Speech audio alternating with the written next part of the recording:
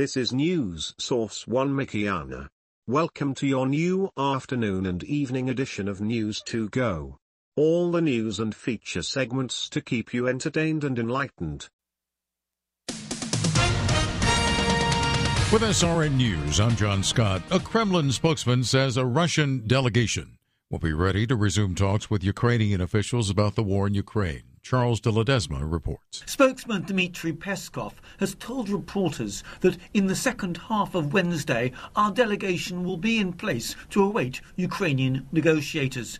He did not indicate where the talks would take place, and no immediate word has come from Ukrainian authorities about their plans. The first round of talks on resolving the war were held near the Belarus-Ukraine border last Sunday and had failed to produce a breakthrough, though the two sides had agreed to meet again. I'm Charles de Ledesma.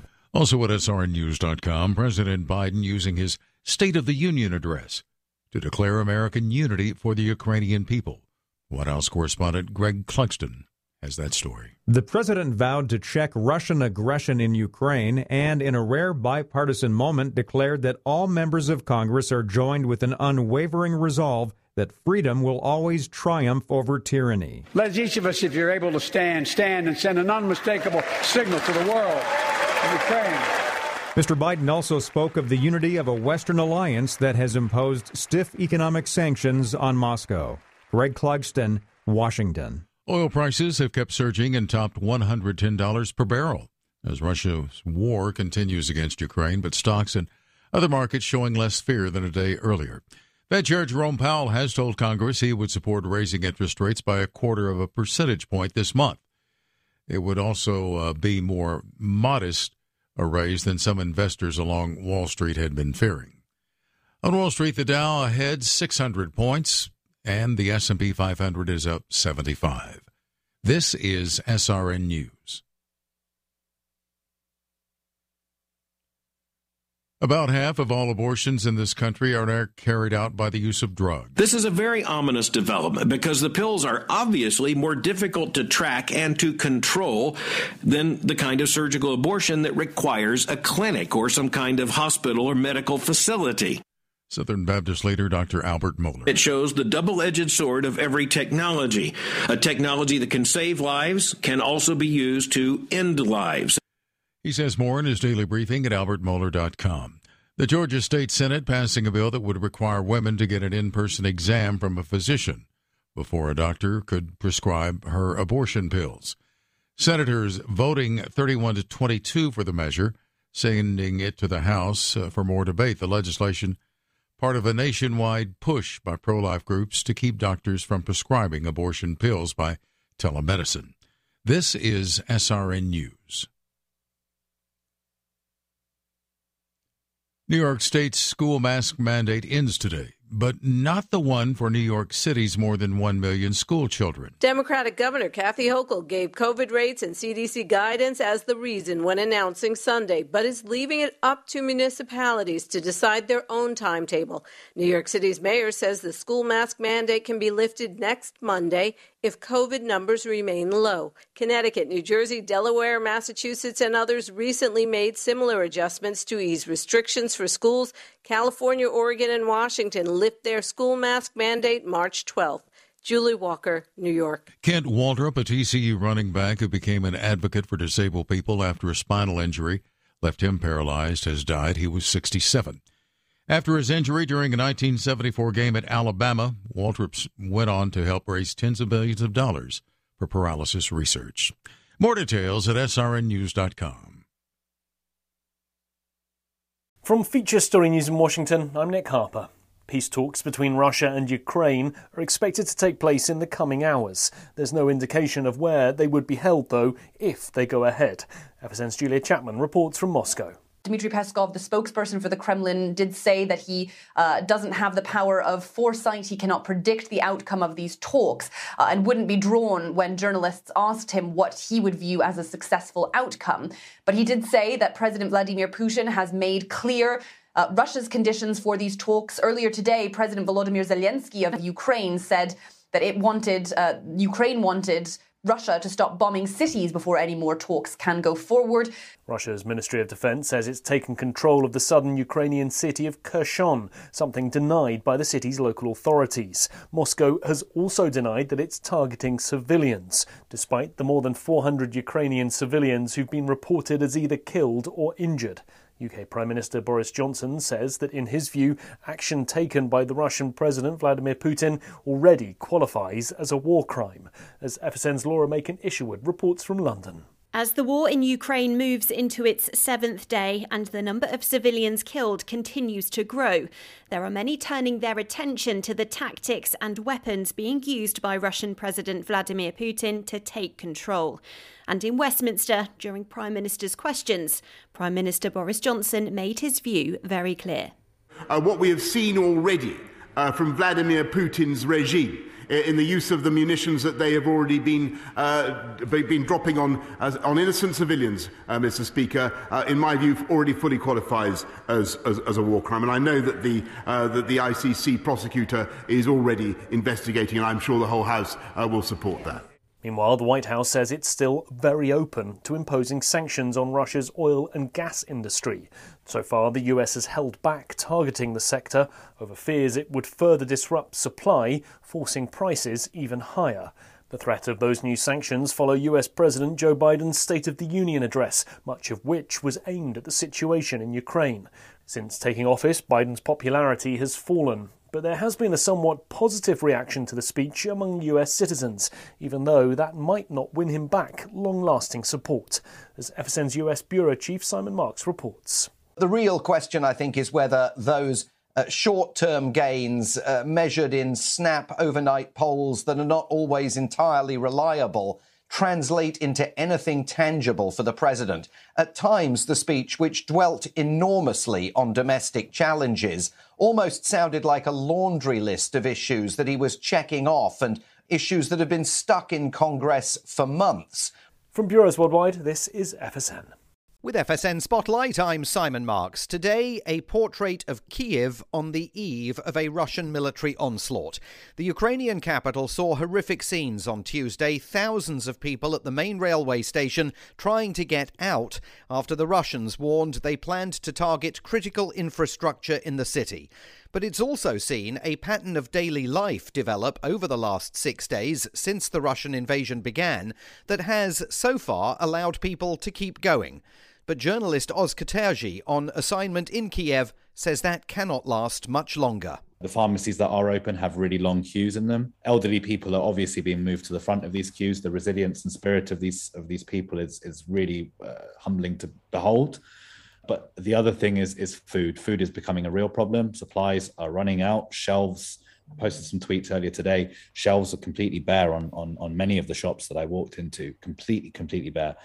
And this is a city of 3 million people where a lot of people are living in bunkers and underground train stations, and they come up in the daytime to get food and water, and then they go back into the train stations. And sooner or later, and it's going to be sooner, they're going to come up to try and find food, and they're not going to find anything. The United Nations says over 500,000 Ukrainians have already fled the country and fears Vladimir Putin's war could spark a migrant crisis in Europe of historic proportions.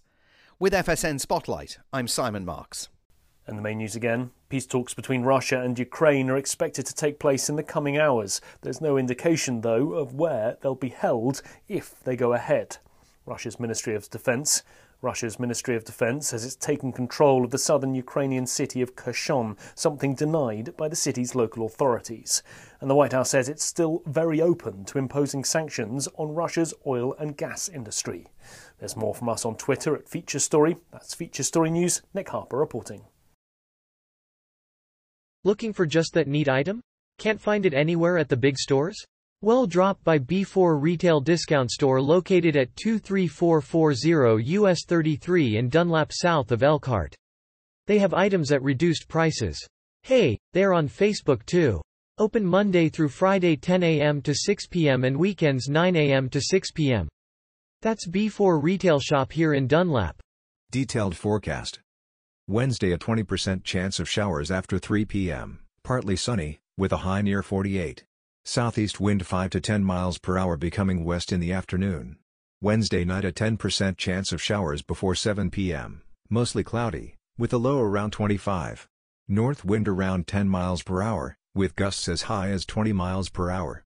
Thursday partly sunny, with a high near 34. Northeast wind 5 to 10 miles per hour. Thursday night mostly cloudy, with a low around 24. North wind around 5 miles per hour becoming east after midnight. Friday partly sunny, with a high near 42. Friday night a slight chance of rain and snow after 1 a.m., mostly cloudy, with a low around 34. Chance of precipitation is 20%.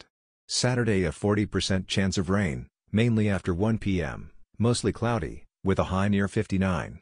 Saturday night rain. Low around 49. Chance of precipitation is 80%. Sunday a 30% chance of rain. Partly sunny, with a high near 60. Breezy. So let's be real for a minute. Have you ever wondered why the bad guys seem to win so much in this world? On Sunday, we confess, this is our Father's world. But does the cynic in you ever start screaming during the week how futile it is to play by his rules? Have you ever just gotten green with envy over how good some folks seem to have it? Hi, I'm Pastor Joel of Heart City Church, and we're sampling the Psalms, and today we've reached Psalm 73. In this psalm, Asaph, the writer, he admits up front he has a problem with the world he's seeing. He writes in verse 3, I envied the arrogant when I saw the prosperity of the wicked. He then goes on to document in some detail how the rich and arrogant have seemingly no problems in this life. Unlike the rest of mankind, they strut about, they're living it up, they're healthy, enjoying the good things, and they happily take advantage of others, giving zero thought to God. Asaph says, this is what the wicked are like, always free of care. They go on amassing wealth.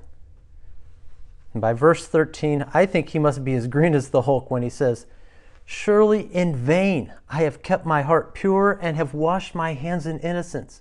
All day long I've been afflicted, and every morning brings new punishments. But at this very moment, this moment of greatest envy and feeling sorry for himself, he does two things. First, he gets outside himself. He steps out of his isolation. Listen to verse 15 where he says, if I had spoken out like that, I would have betrayed your children. He suddenly realizes there are public ramifications to his personal resentment. He realizes that if he opens his mouth here, his actions could affect God's children, the community of believers. His envy, his response of resentment will only push others to doubt and despair. And the second thing he does, he enters God's sanctuary, the place where God meets with his people. And it is there that he discerns the end of the wicked. This discernment is the wisdom of God. How God's plans and purposes are far greater than you and I can take in a moment of time we're in. It is as if Asaph says, stupid me. They're there, the rich, perched on a greased ice ball, and any moment they're going to slip from their high place and be no more. And when I was green with envy, he confesses, I was becoming like a beast. Friends, the remedy to our envy is to come out of our isolation and into the presence of God, remembering his people as well. It is there that we suddenly find we're more blessed. We're blessed beyond all we could ever ask for or imagine. Now here's a couple verses that you can put in your pocket today and pull out. Verses 25 and 26, Asaph says, whom have I in heaven but you? And earth has nothing I desire besides you. My flesh and my heart may fail, but God is the strength of my heart and my portion forever. This is a great passage. I think it's impossible to capture the euphoria that Asaph has discovered here in God's presence. Dane Ortlund comes close when he writes on it like this: with God, you are invincible. Nothing can touch you. Your greatest enjoyment, God, can never be taken away from you. In heaven, God is all you want and need. On earth, God is all you want and need. In death or life, in sickness or in health, even as your body wastes away towards the grave, God is all you want and need. My friend, the path from envy to true happiness is found in communion with God. God is our remedy for envy. And the wicked will be snuffed out. Why? Because they're far from God. But you can say, as Asaph does at the end, "As for me, it is good to be near God. I have made the sovereign Lord my refuge. I will tell of all your deeds." And we see here that when you've been cured of envy, you will want to go out and share that remedy with others. Invite them to discover the privilege they have of finding everlasting riches, the everlasting riches of our great God in the highest heaven. My friend, remember who you are and who you belong to. D&M Resale Shop locates at 915 Baldwin Street, Unit 1 in Elkhart is your unique store that is just like a garage sale, but inside a store. Great items for you and your home. It's a store of love run by a local pastor. D&M Resale is open Tuesday through Fridays 11 a.m. to 4 p.m. and Saturdays 10 a.m. to 2 p.m. For more information, call 219-229-1220. That's D&M Resale Shop in the city with a heart. We've all heard the saying, we live in two different Americas. At times, it's used to illustrate the great divide between Democrats and Republicans. At other times, it's used to shed light on the contrasting realities of the rich and the poor. However, nowhere is this saying truer than when illuminating the priorities of white America versus those of black America. The John R. Lewis Voting Rights Act remains unpassed by the Senate. The George Floyd Justice and Policing Act of 2021 remains unpassed by Congress. Student loan payments are set to resume in the spring of this year. These are just some of the many issues that are of particular interest to Black Americans. And while the President's State of the Union address speaks to the past accomplishments, current standing, and future goals of his administration in the United States, some of the issues important to our people end up as little more than a footnote on the pages meant to address America as a whole. To remedy this, we are joined by former mayor of New Orleans and current president and CEO of the Urban League, Marc Morial. Mr. Morial is charged with delivering the State of Black America, an annual report published by the Urban League.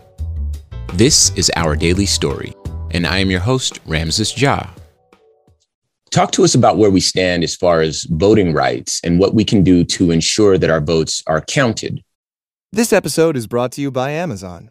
They say a penny saved is a penny earned, but they didn't say the best way to do that is with free shipping on millions of items at Amazon. And that's just for starters. From epic daily deals to low-priced everyday essentials to saving up to 15% with Subscribe and Save, Amazon can always save you a pretty penny. Learn all the ways to save with Amazon. Spend less. Smile more. Thank you for the question. Our democracy is under threat. Our voting rights are under threat because there's a concerted effort from forces on the right to simply make it more difficult by using state laws for people to vote. It's targeted at Black voters, Latino voters, disabled voters. It's targeted at voters who have gotten used to voting by mail or early voting. All of these are efforts to make it more difficult for people to vote. I believe it's racially and politically motivated, targeted at African Americans and Latinos and also disabled. It's targeted in many places at young voters and in many cases, indigenous and Native American voters. If you look at the laws, and we're talking about proposed laws or laws that have been passed in some 40 plus states in the United States. These laws are designed to suppress voter turnout. These are people who do not want tens of millions of Americans to vote. They want to suppress voter turnout, and they've posited, promoted, used fake arguments fabrications and lies regarding the integrity of voting to support these efforts. Now, to stop this, we need Congress to step in. And as you know, we passed through the Congress, through the House of Representatives, 2 bills which would have stopped much of this voter suppression in its tracks. But those bills did not pass the United States Senate because of the filibuster. Right. And this is the state of play. It's an attack on American democracy. It is those who may not have liked the fact that we had record voter turnout in the 2020 election, the highest voter turnout in American history. 70% of the people who voted used early voting or vote by mail or absentee voting to vote. We had an error-free election for the most part.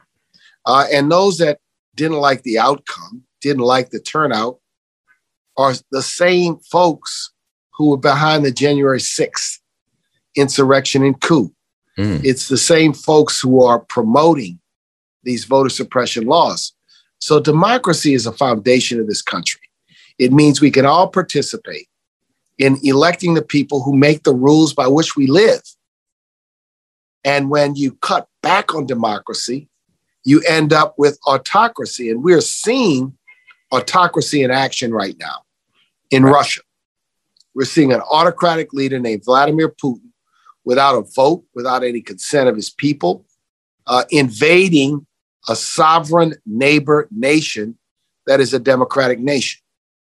So we need to understand that this movement to undercut democracy is a global movement. It has global implications.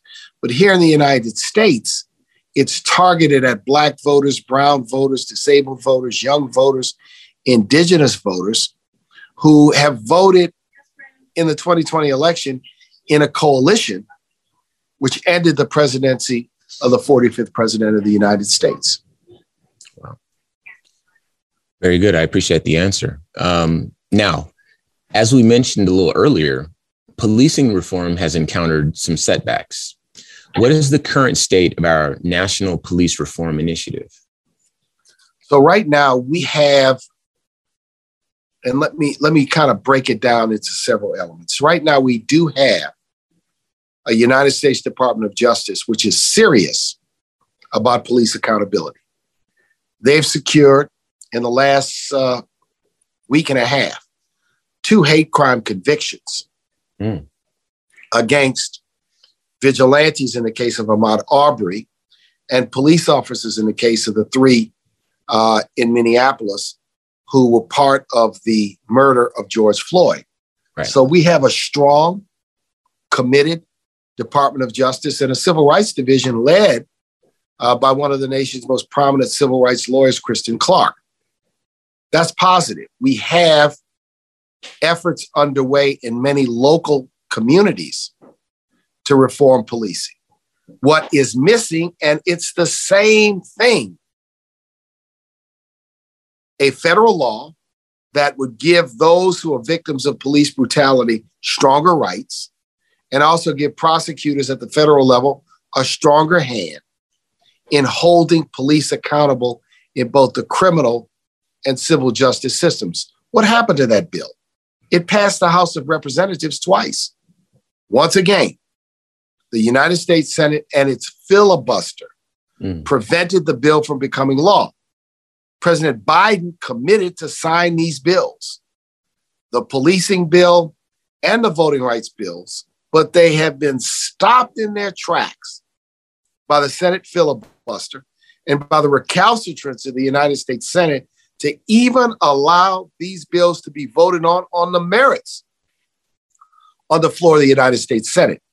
So I believe that in talking about this, we need to be absolutely accurate that these bills passed the House of Representatives.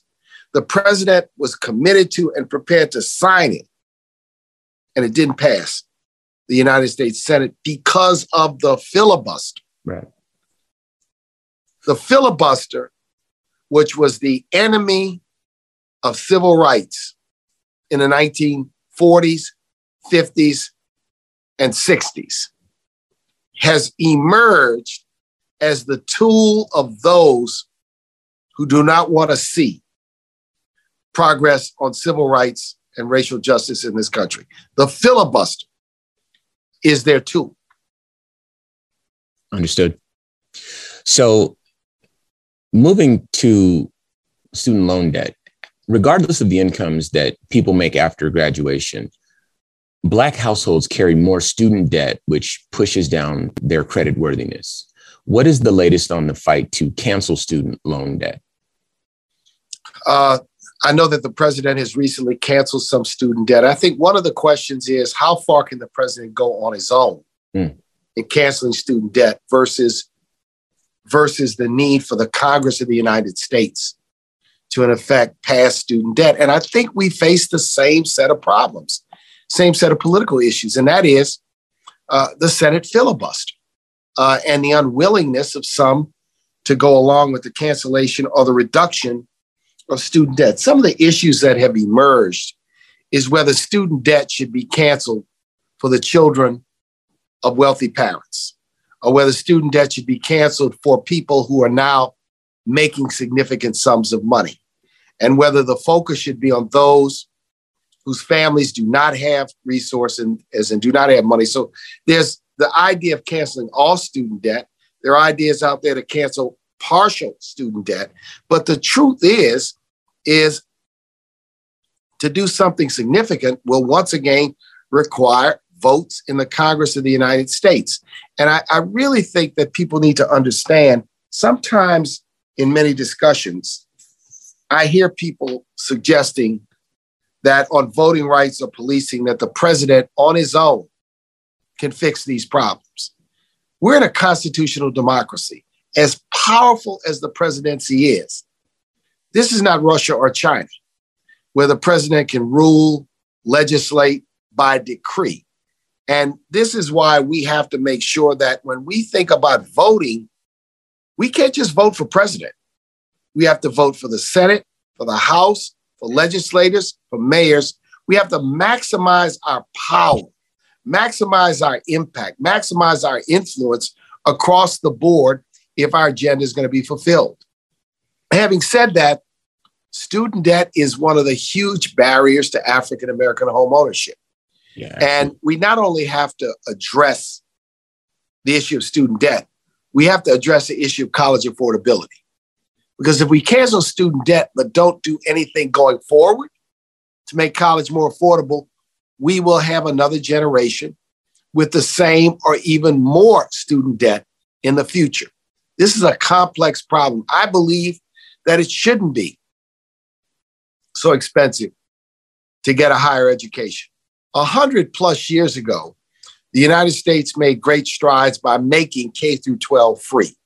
If you go back to the 17 and 1800s, there were no public schools. Those that got educated went to private academies, had private tours, and were, if you will, the children of the wealthy. In the 1900s, when there was a free public school movement in the country, we made great progress, even though we have an inequitable education system. We created something fundamental. We need to create a right, not just a community college, but a right to a 4-year college degree. And we need to find a way to make it affordable and available, and I think ideally free for those who cannot afford to pay tuition. Understood. With Bloomberg's global news coverage, you will get inspiration to feed your ambition. You will shed light on dark matter with insights that shift your perspective. You will turn 5G up to 11 with our in-depth analysis. You will bridge the gender pay gap by turning data into action. So before you invent, pioneer, disrupt, before you change the world, Bloomberg. Discover more at Bloomberg.com/youwill. Here with us discussing the state of our Black Union is our guest, President and CEO of the Urban League, Mark Morial. Now, with names like Reverend Al Sharpton and Reverend Jesse Jackson, those are folks who have fought for Black people for decades. And as we know, no one can fight forever. Along with yourself, who are some of the new leaders in the charge for civil rights? I think that there are many. I think that Reverend Sharpton and Reverend Jackson have been preeminent in their visibility. And I think there have been for years many, many civil rights leaders who may not be as visible on the national stage as Reverend Sharpton or Reverend Jackson or others who have played a significant role along the way, right? They may not be household names, but they may be household names in a particular city or in a particular jurisdiction. I think there are many, many new leaders out there. Amongst historic civil rights organizations, we have many, many new generation local leaders. Okay. Presidents of urban leagues in places like Louisville and Charlotte and New Orleans and Atlanta and Baltimore.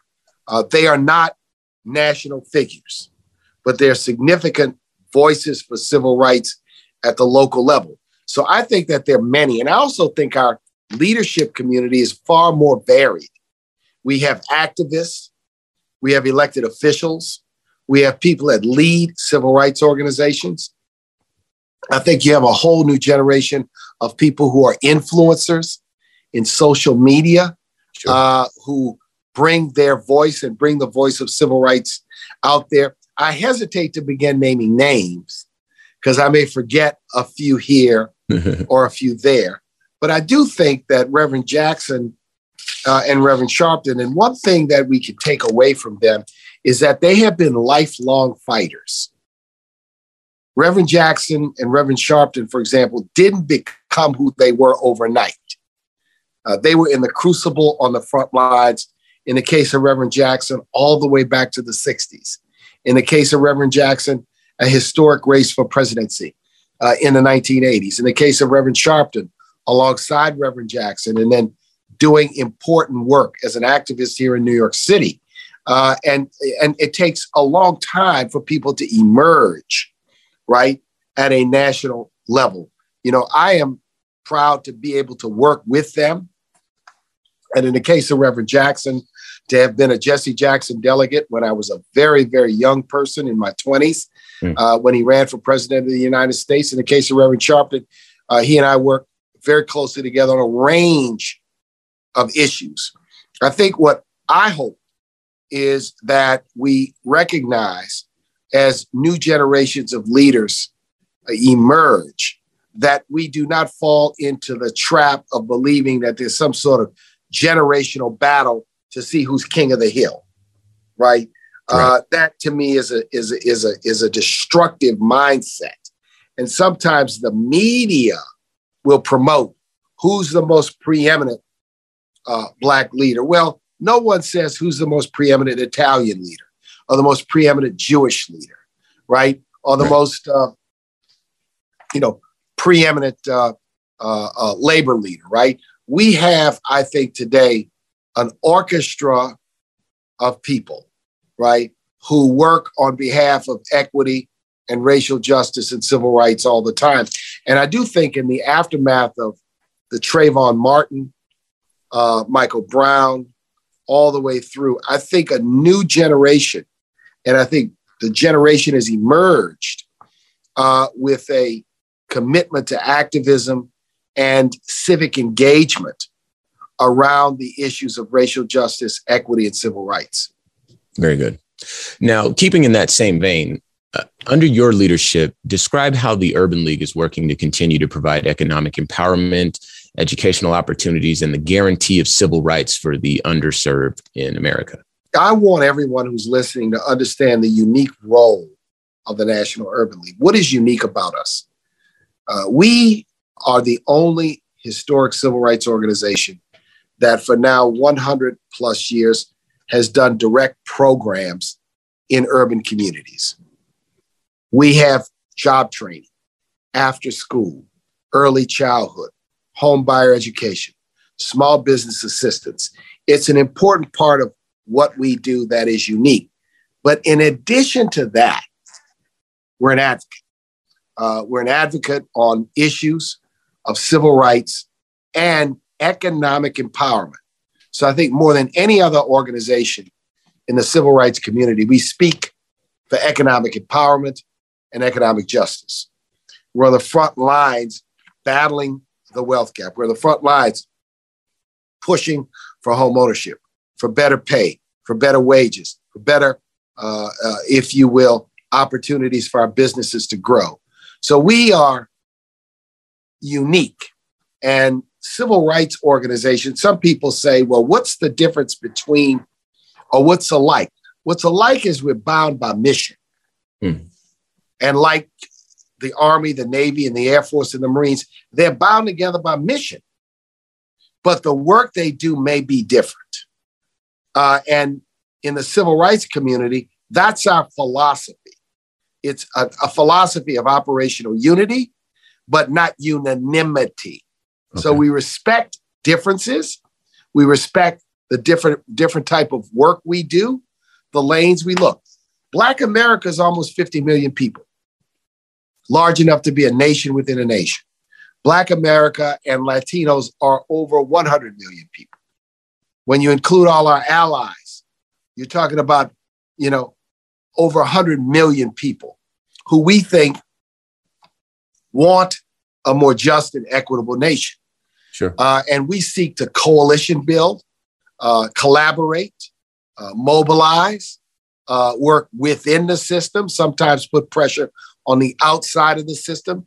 That's the Urban League today. I've worked to change and transform the National Urban League, build on our past, but make us much more, I think, built to deal with the needs of today. Got it. So how can people listening today, how can they support the Urban League's mission? So you can become a member by joining an Urban League affiliate in your community. You can join in our online community by going to www.nul.org and signing up for free to be part of our digital community, our online community. You can become part of our social media community by following us at Nat Urban League or following me at Mark Morial to be part of this continuous conversation about civil rights, racial justice, and economic empowerment. So we encourage people to be involved in our work, to be a part of the Urban League, but we encourage people to, on a larger basis, to be involved in community, to be voters, to be voices, to have an opinion that's informed and educated about the issues that affect our community, to be in that debate, to be in that discussion, to be active and involved. We all are part of this work, and we're all a part of this fight. And the biggest enemy we face is the enemy of complacency, the enemy of dejection. We have no time for that.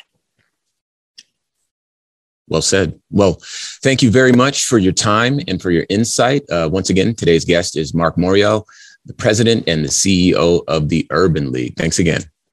Hey, thanks for having me. Appreciate you, and keep up the good work. Yes, sir. Big Brother, North Korea's Forgotten Prince is a new true crime podcast that dives deep into the life and mysterious assassination of the man once destined to be North Korea's next dictator. Join me, Eden Lee, as we investigate a twisting tale of espionage, palace gossip, and political backstabbing, and dive into the motives and suspects behind the most bizarre assassination plot of the 21st century. Listen to Big Brother on the iHeartRadio app, Apple Podcasts, or wherever you get your podcasts. It's important to know where we stand. It's important that we identify the work we have to do to further define our rights as citizens in this country, to protect the lives and liberties of ourselves and our posterity, to create the realities we wish to see for our people. We all have a role to play in each other's futures, and the first step is to become engaged, but that is far from the goal. It is up to us to organize within our communities. It is incumbent upon us to demand proper representation. Our responsibility to our people is to affirm our humanity now and forever, loudly and proudly. Our responsibility is to assert the equality afforded to us under the laws of this country. Our responsibility is to pursue our version of the American dream. As we do this, perhaps we will further close the gap between our two different Americas and truly become one nation, under God, indivisible, with liberty and justice for all. This has been a production of the Black Information Network. Today's show was produced by Chris Thompson. Follow us on all social media at Our Daily Story. I am your host, Ramses Ja. Join us tomorrow as we share our news with our voice from our perspective, right here on Our Daily Story.